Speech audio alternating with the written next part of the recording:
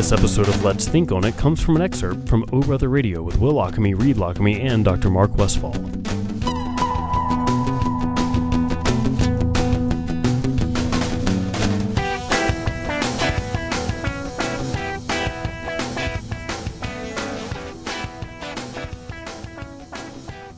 Reed, we're hanging out with Dr. Mark Westfall, as we do once a month. And, of course, you can catch these segments at a podcast called Let's Think On It on iTunes and anywhere you get podcasts. So go back. There's a lot of interesting things we've covered. I was put on the spot earlier today. I was talking to another doctor, and I was like, yeah, here's what we talk about with Dr. Westfall. And it's like, because I was trying to, instead of just thinking about the subjects, I was trying to think of, like, how they're titled on the podcast. But, I mean, we've covered so much. Covered a fair amount. A fair amount, indeed. I think we've been doing it over a year and a half now. Gosh, yeah. And that's just the podcasting. Yeah. I mean, we've been doing it longer than that, right? But we've recorded since January of 2016, I think. And tonight we're going to revisit something that we talked about a while back, and it's really something we should talk about a lot because it's super important and maybe one of the most important things to be talking about in our country at this moment. Which is, well, I mean, I introduced it earlier, and tell me if this is how you want to introduce this, as addiction in the brain? Yeah. Opioid addiction specifically, or? We'll probably start wide and narrow down. Okay. So, addiction in the brain in general, I think the addiction process is something that we continue to learn new things about scientifically, and it's hard to wrap your head around, actually. Right. It's quite complicated, and it's changing, every few years, our knowledge of what addiction is. So I think, in general, we'll just start with that. I mean, what is addiction and what drives it, especially because, for years you grow up and you learn like, oh, there are these chemical hooks and it's a chemical hook and it hooks you in. And then you have people who theorize, now wait a second, maybe it has more to do with your social surroundings and your, sort of emotional needs and things of that nature. And I imagine in the end, it's probably a combination of those factors. It's a combination of a lot of factors. I mean, and interestingly, what we're learning is there's a core process in our brains involving learning that essentially is there for us to survive. And that is when we have a sensation, let's say a food or a look from someone or anything that creates a sensation in our brain, we categorize it. Is this something I like or something I don't like? Right. And your brain kind of paints essentially a gloss on that sensation and labels it as something you like or not. And so that liking response can be seen in behaviors of animals. For example, you can study a rodent in the lab, and you put a little sugar on its tongue, and it starts sticking out its tongue more and licking its lips, and that's interpreted as a liking behavioral response. It liked it. Yeah. Infants will do the same thing. If you put a little sugar on their tongue, if you put something that's bitter or something that burns, you don't get that same reaction. Now, so far, all of these are related to licking. You sure it's not a licking response? It's a liking response? Okay, licking, it's liking. Very close. Right, very close. Similar. Okay. Well, we lick the things we like. Maybe. Okay, right, maybe so. So our mouth is essentially our first sensory experience. Right, that's true. Yeah. Possible new intern Sarah Jane spit out her coffee. Yeah, that was not because she didn't like it. No, that's right. No, it was Red Diamond. She had right, to love it. Of course, she loved it. But all right. But now some people don't like these things, and they're able to be like, all right, I'll have that in moderation. Right, exactly. I like it, and I'll have it again. But what we're finding is that there's another aspect to this circuit called wanting. Mm-hmm. And so it seems to be, and this is pretty new. Well, let me put it this way. This is very controversial. Some people agree with what I'm getting ready to say, and many people don't agree. Okay. But I kind of like this new theory that I came across. It's not really new. It's new to me. It started in 1995, so it's been around a long time. But the wanting aspect of that, and the theory from this person, Dr. Berridge in University of Michigan, and I encourage people, by the way, to go to an article in The Economist in June of 2015 by Amy Fleming, The Science of Craving. Mm-hmm. It talks specifically about him and his theory. It's well written, much better than I'm probably going to tell you right now. Yeah. What's his theory in a nutshell, though? So that's where I'm headed. So he has this theory that there's a want and a like. And as opposed to what I've talked about before is the pleasure principle, that when you take a substance, releases dopamine, we feel pleasure, so we want it again. Sure. There's some of that, but for some reason, some people continue pursuing something that's no longer pleasurable. Right. So the pleasure principle doesn't quite answer that one. It's like, No. wait a minute. After you've had horrible consequences from this substance or this, even if it's an old girlfriend, for example, Right. Just comfort. what makes you go back to that again Right. when it was really painful? And the theory is that there's two separate mechanisms, and one is a want circuit, and that substances change the want behavior. It actually remolds your neurons so that it triggers a want behavior. Hmm. Most of our want behaviors are unconscious. I mean, if you think about it, when you're hungry and you go get something to eat, I mean, you're thinking about it, but it's starting to build before you think about it. I mean, it's slowly building, and then you realize, hey, I'm hungry. Or sometimes you don't even realize it until you see something that looks good and say, wow, I didn't realize how hungry I was. No. So sometimes this behavior is unconscious. And we can see that even in rats. They can show them subliminal images, or even humans, and you can see the brain light up on this circuit, and they will not even register in their conscious mind that they saw an image of a substance. Like they'll show a 33 millisecond of a line of cocaine, and the person, did you see anything? I don't know. But on imaging, you can see that this circuitry of wanting It registers. Now, part of it's unconscious. I keep wanting you to say the word need. Like, I feel like the next progression is we're going to go from like I like it to I want it to I need it to I must have it. Is that where we're going, or No, is it's just wanting and stopping? liking. Wanting is it. How about that? We continually want things, and that's, if you can see our society, you can see how that gets us in trouble with a lot of things. Yeah. We're overweight. Yeah. We want too much money. We get driven by money, so we overwork, or we steal. We want too much pleasure in something, maybe winning. Yeah. So gambling gets out of hand because you get that pleasure of winning, but then you want more of that. So this circuitry goes awry in some people more than others. That's the key that we don't understand. Why does some people's want circuitry get hijacked by the substances and others don't? Because not everyone who's exposed to a substance develops that craving and that want. Right.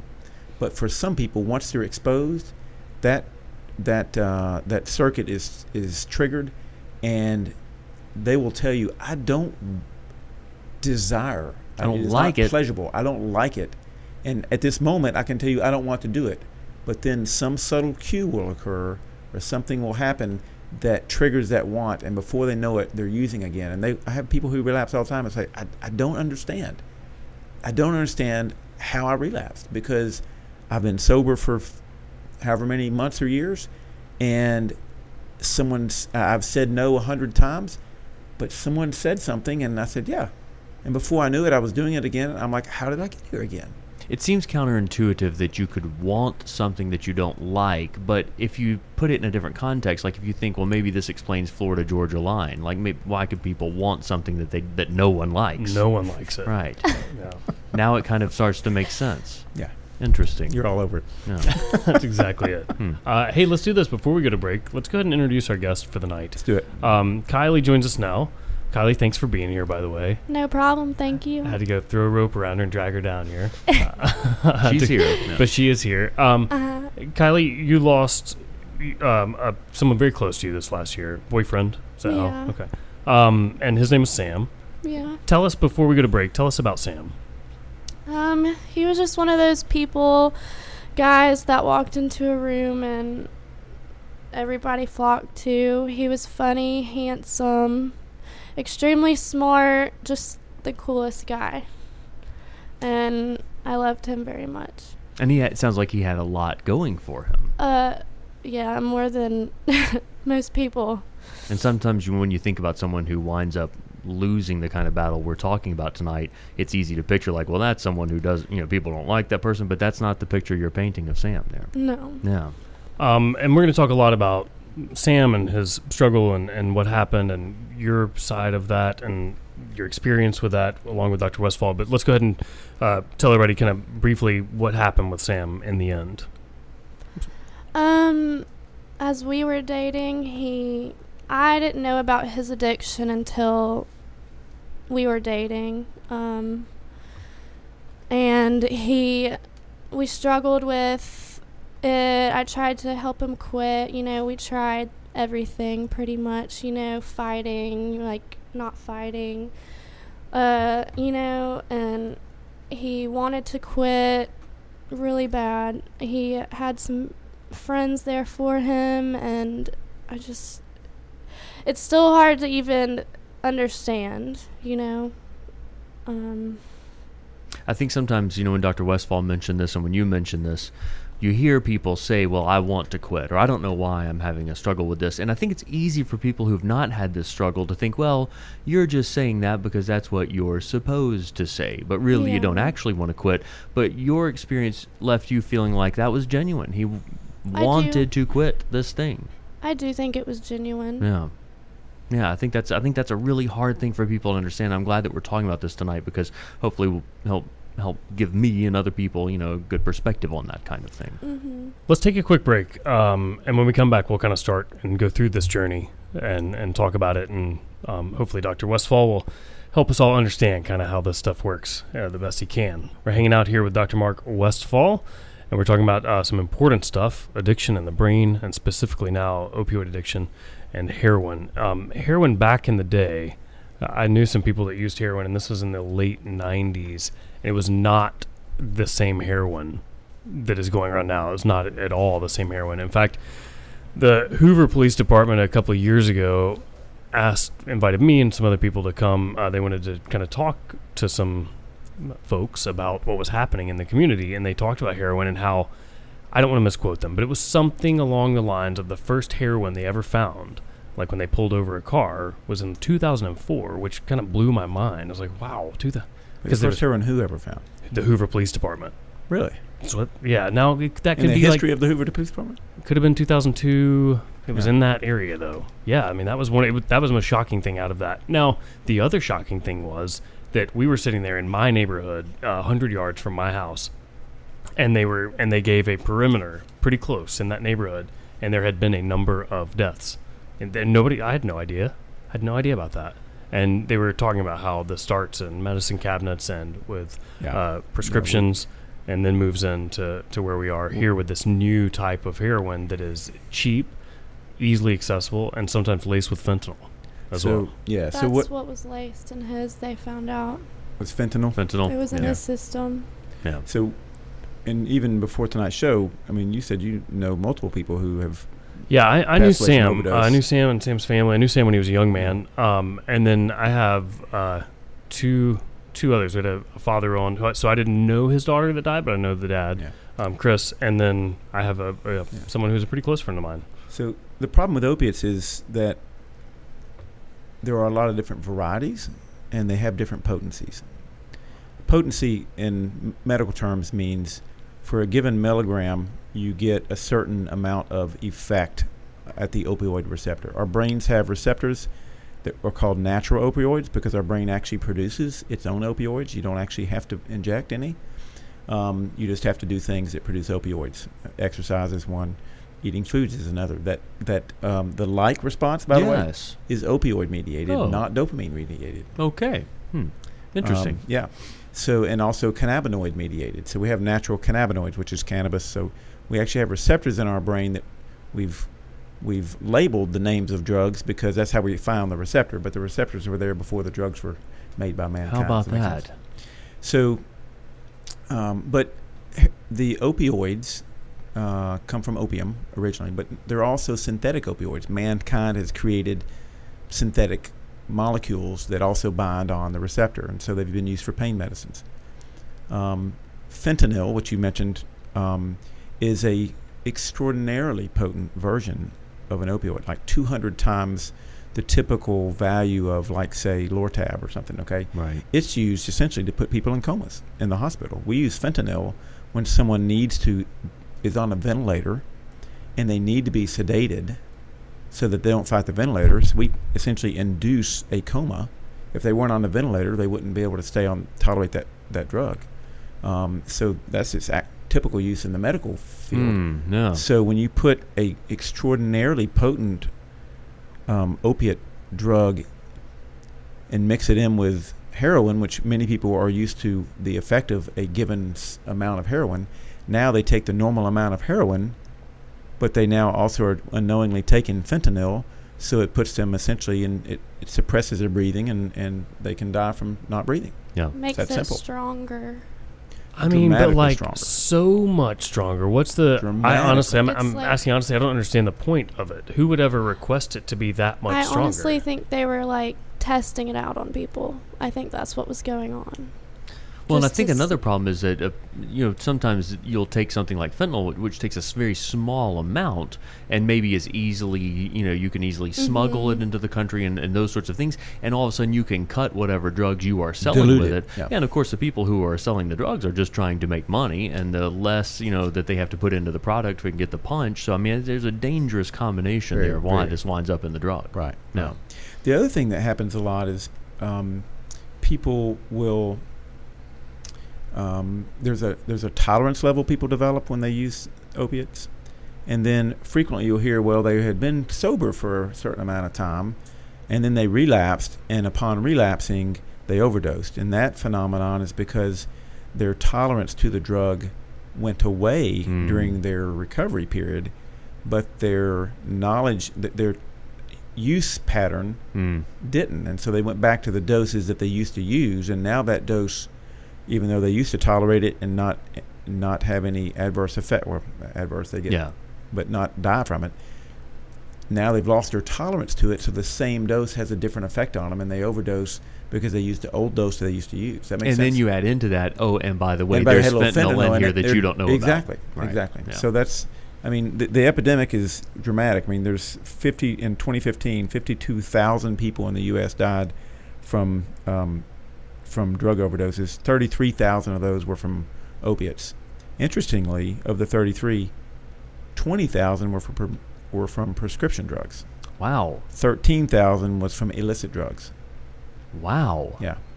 So what the government did recently in 2014 in response to the problems with prescription drugs is they changed the schedule that opiates were on. And it used to be that you could write prescriptions with refills, or that you could call in a prescription to the pharmacy. They made it much more difficult. They elevated the quote-unquote schedule, long story short. So now it's more complicated for a physician to fill a prescription, which makes it, hopefully it's going to decrease the number of prescriptions written. There were, in 2015, there were something like 290 million prescriptions written. There's only 330 million people in the U.S., so almost one prescription per person. Wow. Yeah. A lot of supply out there. Yeah. So we're trying to diminish the supply that the physicians provide. The next correlate that's a problem is that it's now cheaper to get heroin illicitly than it is to get the prescription drugs illicitly. And now, then, the heroin, of course, is not regulated at Exactly. all. Yeah. So there you see the problem. Right. So let's move over to Kylie. So Kylie, how old are you roughly? I just turned 25. 25. And Sam is your boyfriend's name. And Yeah. how long were y'all together? We were together a year and 2 months. And how much of that were you aware that he had a substance problem? He actually, I found out a month into dating. Okay. He overdosed. Within the and first month. Yeah, I found him in our apartment. So that's when I found out about the whole thing. Now, what was that like for you? Had you had any experience with substances yourself? No. Had you ever seen anybody else struggle with substances in your life? I have a family member. Okay. Not to that extreme, though. Okay, so you had seen substance misuse before. Mm-hmm. A month into dating Sam, he overdoses. What did he overdose on? It was heroin. And so, tell me about that. What happened? I basically woke up to him on the floor in our room, and I honestly thought he had a seizure, hit his head. I didn't know what was going on, and then I saw he had a needle mark in his arm, and I called 911, and they came right in there and used that nasal spray. Yeah. What is that drug? Narcan. Narcan. And So he was revived him. unresponsive. He was not Yes. moving. He was not. Was he moving. breathing? No. Okay. Wow. So you called the first month in the relationship. He overdoses in your bedroom, or in a bedroom, in the Yes. room, and you call 911. They come. They give him Narcan. By the way, Narcan immediately binds on the opioid receptors in our brain and blocks anything from binding on it. So it immediately stops the effects and reverses essentially the effects of opium. And so people will go from a unresponsive, asleep state to sitting up straight, looking at you, talking like, what happened? So not dead at that point. They're not being revived. They're just their effects It are being reverses. reversed. He probably was breathing, but it was so shallow she couldn't observe it. Right. Okay. Yeah. I mean, he probably was getting some oxygen through, but he was possibly on his way to not doing that anymore. And so it reverses the effect of the drug immediately, and the person wakes up. I mean, it's like immediate. And that was the experience you had when they administered the Narcan? Yeah. Wow. Yeah. So then what? Like the next day, what do you say to Sam, or how does this progress from there? Because I mean, obviously, if you're just finding out that night, like, yeah. oh my gosh, It was difficult for me. I'm sure for both of us. When we first met, it was pretty much love at first sight. I felt immediate connection with him. Throughout the relationship, the only thing we fought about was the addiction. Besides that, we were two peas in a pod. You know, we were like, we loved each other so much, and I still love him. And I mean, I just wanted to help him. Yeah. So after he overdosed, did he go to treatment then, or what was No. what was the response to that? From how did you Sadly, respond, and what did he say? After the next day when he got out of the hospital, it was like nothing happened. That was the first overdose of his that you were aware of. Had he had previous overdoses?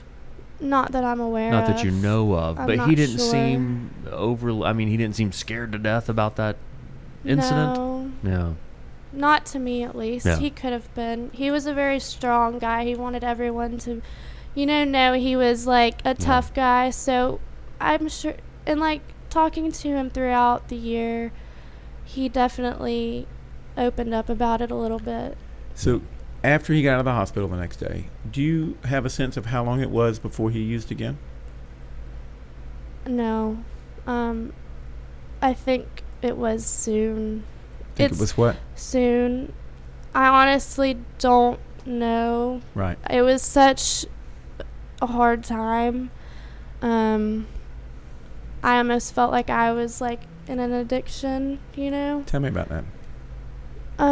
Just seeing him go through it and us just finding things, and it was hard on me. It really changed me. I just wanted him to get better. I wanted to be with him forever, You hear about codependency and the weird ways that the person who's not, addicted to the substance can kind of become emotionally hooked to where this is getting better, and that's a positive feeling, and it's a complex thing trying to be in that side of the relationship. Yeah, I would go to friends and talk to them about it, to try to get their advice, because I didn't know what to do. Yeah. I mean, the other thing we talked about, before, the thing, the want and like circuits. Love, she said she felt like it was love at first sight, has that addictive quality to it. That has a wanting Yeah. and a liking component as well. And so you clearly were very attracted to him, fell deeply in love with him. And so Yeah. it's difficult to let go of that, Yeah. even in the context of someone who's struggling with something that within the first month you're like, whoa, this is more than I bargained for, I suspect. Yeah. But part of you wanted to continue being with him, and so you stayed with him throughout. Yeah. Did he suffer, did he go through other episodes of overdoses or other episodes of treatment, or? No, he tried his own thing. He tried this one thing where he stayed in a hotel for a week to try to I guess. Detox, we call that. Yeah, but I Was he by himself, or were He you with him? was. I visited him once, and I know some friends visited him a few times. And when I went to see him, it was like very sad, and he wasn't any better. I ended up checking him out of the hotel, and he came home with me because I was scared for his life. Detox is a dangerous thing. And he cried to me and thanked me. He cried on my lap all night and thanked me that I got him out of there. I don't necessarily think he was detoxing. I think he was just alone and dealing with life and what he was going through. Yeah. Sam was very well liked, and one of our mutual friends just texted me and said, "Yeah, Sam tried to quit a bunch."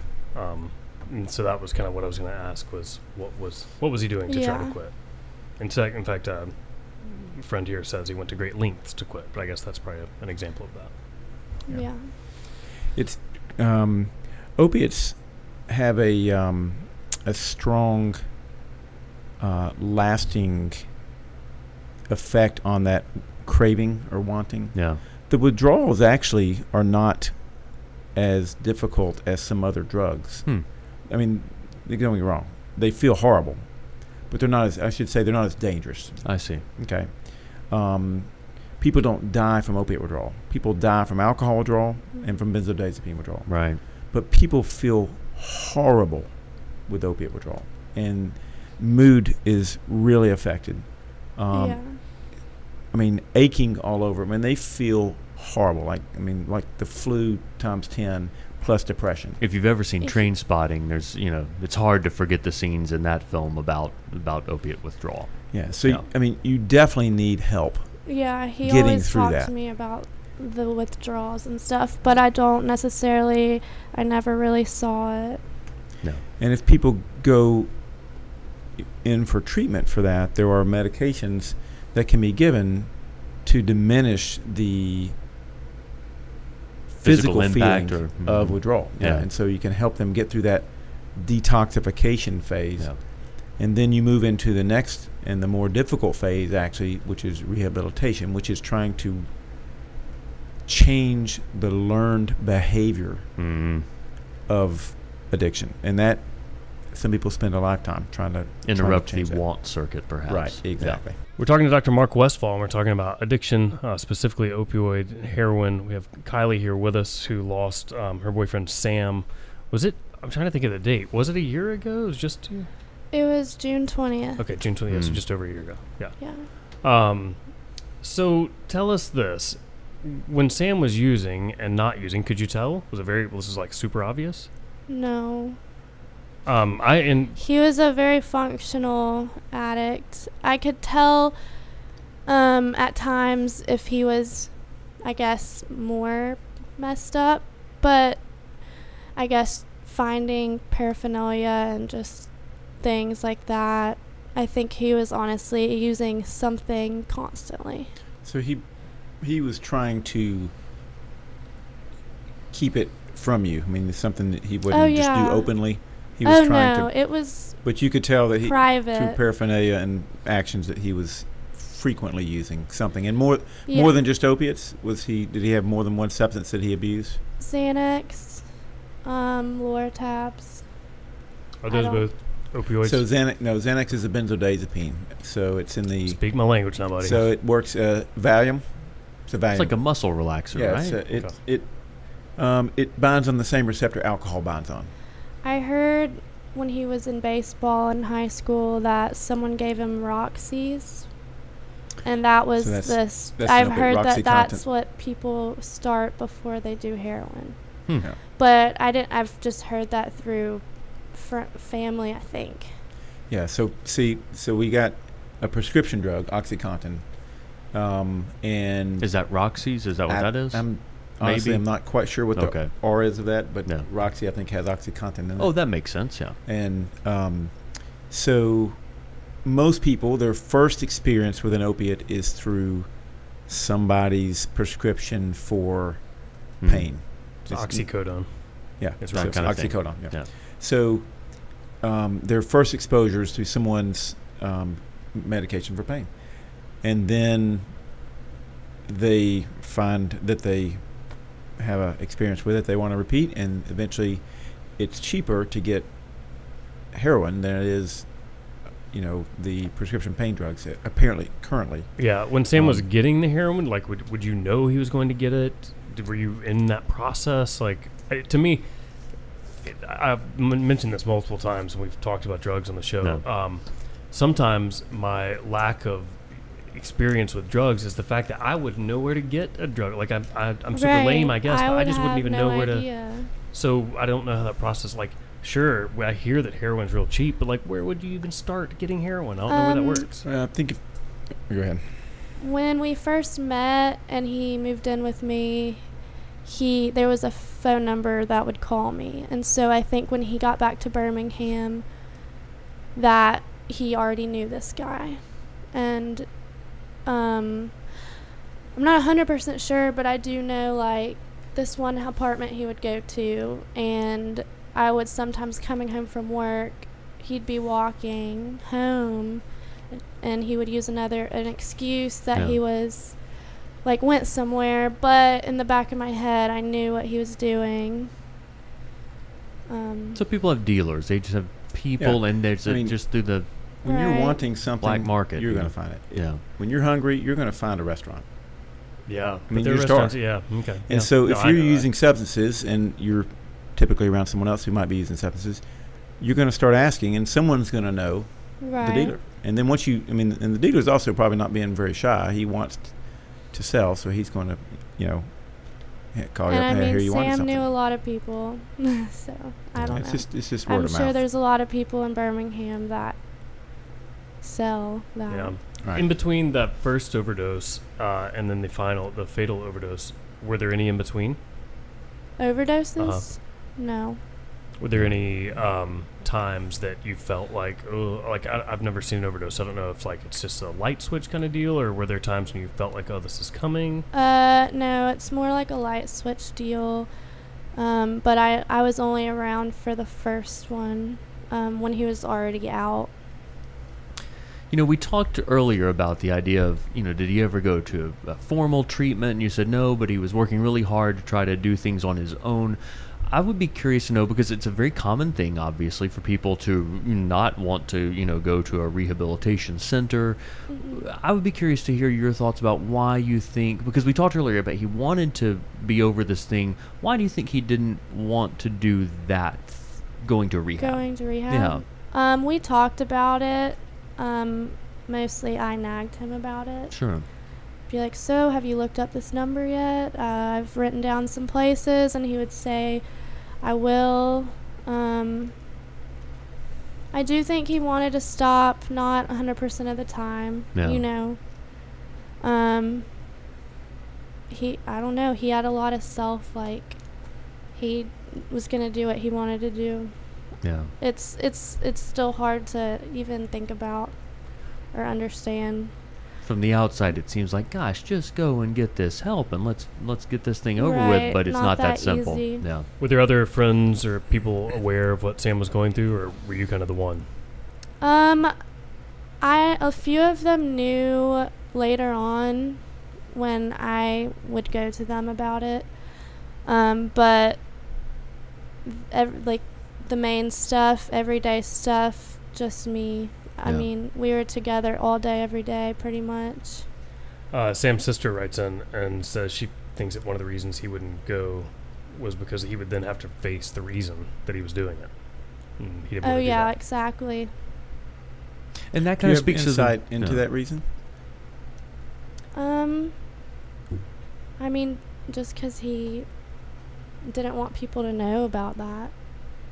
One of the reasons he wouldn't want to go. Because he was, like, the best guy. I think he was just so ashamed of it. Do you have insight into the reason he started using? I don't. Okay. Yeah. And in the end, I mean, let's talk about that. How it all finished with Sam. Were you there at the time? No, I was at work. You were at work. So he had dropped me off at work that morning and was very happy. He was just like every other day. Bye, Kiki. I love you so much. I'll see you later. We texted throughout the day. I talked to him on the phone. about an hour before I got off work. I was supposed to work just a one shift, but I ended up having to stay and work a double. And he, like, we talked on the phone, like, all the time. Like, we'd live together, and then he'd get to work, and then he'd call me, and we'd talk. Like, that's just how much we, like, loved each other. And we talked on the phone, like, an hour before, and then I was like, okay, well, I get off at 10 or 9 or something, and I called him, and he didn't answer. And deep down, I knew by that one phone call, because he answered every call of mine. And I called him again. I called him 1,000 times, and then I finally got a text from my neighbor saying that there was an ambulance outside. His brother, who's my age, actually had gone over there. I grew up with him, had gone over there to hang out, and when I got home, we were just all going to hang out. And he had gotten there and found him. Yeah. Gosh. Well, this is important what you're doing. We did a series maybe 6 months ago, and we had some families on the morning show, and Sam's dad and Sam's sister were on, and that was important. I think this is important too, because you just have a different view of it. You're witnessing it from a different side than they were, and a side that a lot of people don't. There are a lot of family members involved, but there aren't always the person that was living with the person at the time and got to see it from that vantage point. So I want you to know, I know this is tough for you doing this, but thank you for doing it. It's been a tough day. Yeah, but thank you for doing it, and again, I think it's really important. Yeah, Kelly, you're very brave for coming on. No question. Thank you. Yeah. And the hope is that someone that's in your position will hear this and think like, uh-oh, I need to, take a different stand, or I need to, Right. learn from this situation. Yeah. Yeah. So, and there's also coming up the 23rd of September, so that is next Saturday. It's the End Addiction BHAM Recovery Walk, hosted by End Addiction BHAM. So you can look that up. It's on Facebook. It's a free event. Anybody's welcome to attend. I think this is different from the one that was put on 6 months ago or so. The End Heroin Walk? Yeah, the End Heroin Walk. But that one had thousands of people out Oh, there. it was like crazy big. Like, Yeah. It was amazing. Yeah. And hopefully this one will be the same way. It's 5 to 9 p.m. there, so in the evening at Railroad Park on the 23rd. Yep. So head out there that evening. Kylie, good stuff. Anything else you want to say about Sam, or message you want to get out to people about this situation? Just be there for them. Love them. That's all you can do. Don't push them away. Just love them. I love you, Sam. I'll always love you. And I love his family. They've been there for me and all my friends. Just be there for them. There you go. Thanks, Kylie. Mark, let's take a quick break. And we've been hanging out with Kylie, talking about her loss, her boyfriend Sam, just over a year ago to heroin. And we were going to let you go, but then you said some cool stuff in the break. And we thought, well, that's important to talk about as well. I was just saying I wanted people to not view Sam or any other people dealing with addiction as a drug addict, as the guy that died from a heroin overdose. Sam was the most amazing human I've ever met in my life. He taught me everything. He cooked for me, took me on travels. He was there for me, and I just want people to know that. And Sam was a big kid. He's an athlete. He's like a really good-looking, big kid. It's not some, I don't know. I think there's a stigma. I think a lot of times people think I'm like, so glad, this is Kylie, I'm so glad you came on and back on and said that, because it wasn't. We talked, focused on the substance aspect. There was so many other aspects about him that you've described off mic, and so I think that's really important. People understand that this is everyday people. Right. It's not the image maybe that you have of the end stage heroin addict under the overpass with the needle. I mean, yes, that is it as well, but we're talking about everyday people who get exposed to a pain medication, and it triggers this want that we described earlier that is probably biologically predisposed. Not everybody who's exposed to a drug develops that. They don't know that. The person experimenting or exposed to a drug. So, the substance addiction doesn't define the person. We should It be is an awfully aspect. careful about reducing people to this problem, because one Right. of my favorite things about the show Intervention is you, in the first 2 minutes, you think, why this person? What's wrong with you? And then they show you this person's background, and you realize, like, that's a human being who's a lot of things before they are a drug addict. Exactly. Yeah. Yeah. So, well spoken, Kylie. Thank you. Thank you for being here. Now you're free to go, but don't go yet. Yeah. Wait till the lights are off. Yeah, then you can go. Mark, how do you want to close this out, man? Reed, what did you say before? You know, my question for you, because I mean, you're a medical yeah. doctor, is the idea of opioids as prescription drugs. I mean, obviously they're effective; they can help people deal with pain. But is it a smart way to deal with pain? It's a great question. So, I think the numbers show they're clearly overprescribed. Yeah. I think there's an ongoing change in the healthcare community. You know, when I first came out of residency, I can remember attending meetings at the hospital, and they were talking about under management of people's pain. And that was 20, 30 years ago. Yeah. It's like, we're not treating them with enough pain medicines. They shouldn't suffer. And so I think as the more we learn about addiction, we have to recognize that, exposing people to these drugs, yes, it treats their pain, and people want to come into the hospital, have a surgery, and have no pain. But we're exposing brains to a chemical that might leave a lasting impression and change their behavior forever. So we really have to, we still have a lot to learn about this whole addiction process before we can decide what's the best way to treat pain. But, I'm biased. I'm constantly trying to get people off of pain drugs. I'm not a surgeon. I'm not a, orthopedist. I don't want to say that everybody's over-medicating, because when someone's in severe pain, you want to ease their pain. Or as doctors, we try to help people. So it's a very difficult task. But I think the FDA, the DEA has said, hey, and the FDA has said, we're over-prescribing, so we're going to make it a little more difficult. Can't just call in, can't call refills. Let's make this a little bit more difficult. So a lot of physicians have now stopped writing it. Yeah. Primary care doctors are like, I don't write it anymore. You go see a pain specialist, and leave that prescribing to the pain specialist. So, I think we need to reevaluate how we treat pain. Don't forget you can find this and every interview we do with Dr. Mark Westfall on iTunes and anywhere you find podcasts under the name Let's Think on It. It'll be out. Usually it's a few days, a week or so. Yeah, it'll be up within the week. Yeah, that's when they will pop up.